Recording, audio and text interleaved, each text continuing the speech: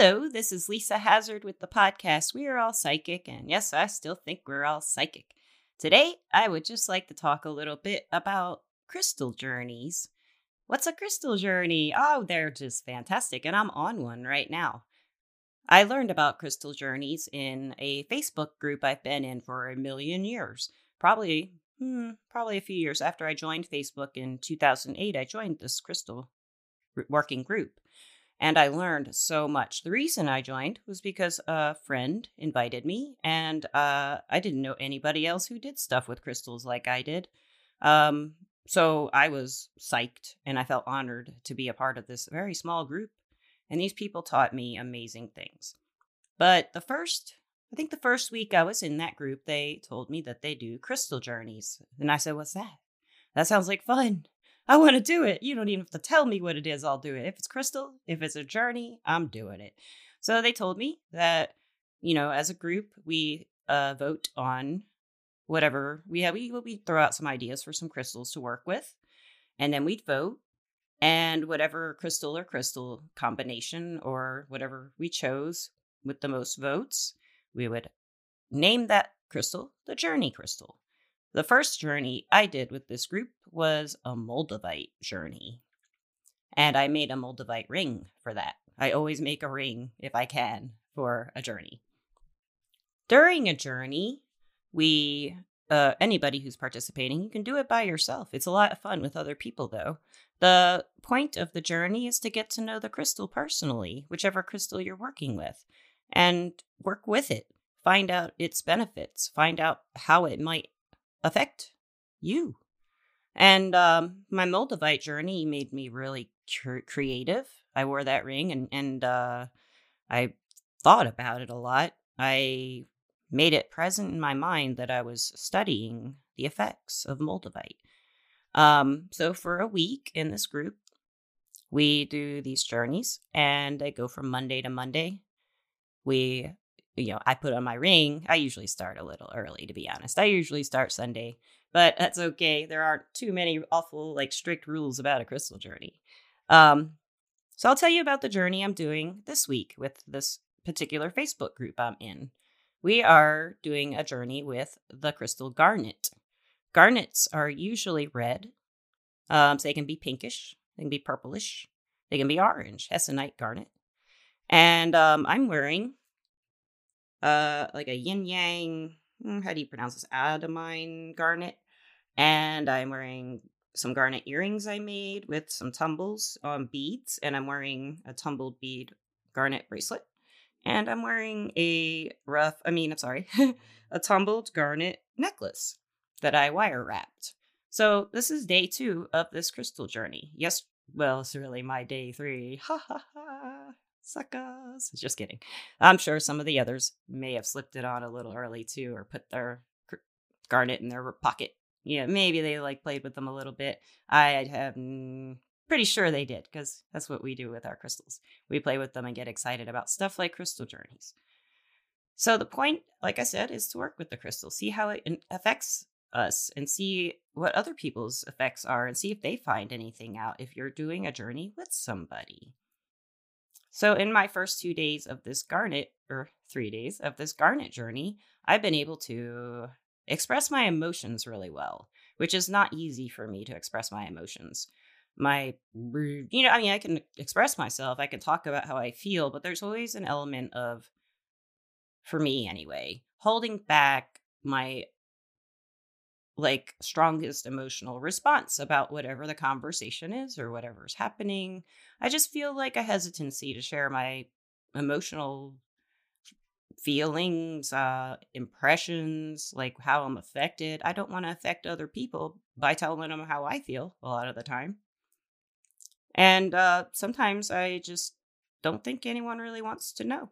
And that's kind of sad. And then other times it just feels like it's kind of it's hard to explain. Hey, come on, Garnet, help me out. Give me some words for how it's hard to express my emotions. So I'm touching my garnet necklace. Now, I did talk about these journeys in the Working with Crystals podcast, the video podcast with Misty. So right now I'm trying to find the words. So I'm holding my garnet necklace And I talked about this in the Crystal Working podcast, or the Working with Crystals podcast. If you're working with your empathy, what you can do is what I'm doing right now. I'm holding the garnet in my hand that's on my necklace, and I'm using empathy to feel the garnet and feel like I am the garnet. And I feel like my mind gets expanded when I do this with this garnet. I feel like my hands are both tingling, my feet are kind of tingly. So the hardest part about expressing my emotions, and this is helping me with holding the garnet in my hand and tuning into it and feeling its vibrations and feeling its. Oh, it's red too, and red's my favorite color. What's hard about expressing my emotions is sometimes the words just don't match what I feel. They're not the right words. And there's a lot of words. We have all kinds of words. But the words don't express the emotions correctly for me. So it's easier to make a gesture, touch someone's hand, hug somebody, than to speak the emotions. A lot of people who are on journeys, one of their favorite things to do is to sleep with their crystals that they're journeying with. Put them under the pillow a lot. That's what a lot of people do. Put the crystal under the pillow. And a lot of times the crystals will affect our dreams, depending on the type of crystal. Personally, I don't have much dream recall, and I haven't for a very long time. But I've read what the other members of our group are saying about this garnet journey, and they're saying they're having vivid dreams, but they're not remembering them. They just remember impressions and waking up and remembering that it was really wow. And then, of course, you know how dreams are. They go bye-bye. And some of the other ones were saying they felt really productive. So with garnet, it's associated with the root chakra. It's red, but it is also associated with the heart chakra, which is a big reason I was really excited to do a garnet journey. So, because I want to open up my heart chakra some more. It's a little boxed in right now. And I'm working on that with a lot of really great healers too. I'll have to talk about that in another podcast. I think that's why the garnet is helping me express my emotions, because they are hard to. I gotta have to hold my garnet again and try to think of the words. Why it's a good thing. It's a good thing because, for example, I saw a doctor yesterday, and I really needed to express myself, because I have a lot of issues, and I was seeing a doctor who's a holistic healer, and he he's real friendly and very nice, and he asked a lot of questions, and I felt confident enough to be able to give him the answers very succinctly. I could give him exactly what I needed to tell him, and I could think more clearly before I communicated. Now, I'm saying all this while I'm holding the garnet on my necklace, which before I was holding the garnet on, before I was holding it, I couldn't think of what to say. Isn't that pretty neat? I think it's really cool. Plus, you know what? Rocks are just pretty. Let's just not forget that. Rocks are fun and pretty, and just they're everywhere. I just went off on a little goon there. I can't get enough crystals, to be honest. I think the very first gemstone I ever set in a ring was a garnet. Could have been an amethyst. I'm pretty sure it was a garnet, though. I think it was a heart-shaped garnet, if I'm remembering. Or it was a trillion. Shoot, I can't remember. But it was really exciting the first time I actually set a gemstone, and it was a dream beginning to come true in 2000. What was that? 2011? Oh, yeah, that's how long I've been doing that.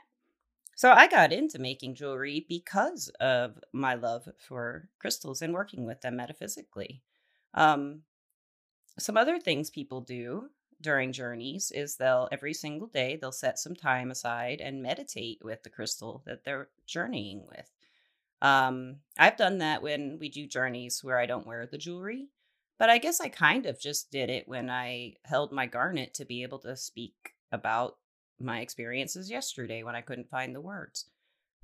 So, listeners, I'm inviting you to try your own crystal journey. Pick out a crystal you love, anything you love, and read about it. See, if you want, you can read about it first. See what the the internet says, see what books say, see what people say that this crystal might be able to help you with, or help you do something, or motivate you, or make you feel the way. Yeah, pick up crystal, and then maybe go pick it out somewhere if you don't already have it. Go shopping. Yeah. And crystals are not expensive unless you want to get, a ruby. But you probably won't want to get a ruby. No. I do have rubies, but and I've never done a ruby journey. But there's a thought. I might do that sometime soon. But for your homework, if Misty were here, this is what she'd say. Try a crystal journey. Pick out a crystal. And let's say you start tomorrow and you pick up your crystal, you look at it, maybe you give it a name, maybe you hold it real tight, maybe you put it in your pocket and don't think about it, maybe you meditate with it, maybe you drive with it and see if you drive better. You can see all kinds of things that this crystal might affect you to do or to say or to feel. That's my favorite part about the crystal journeys, is feeling different things and experiencing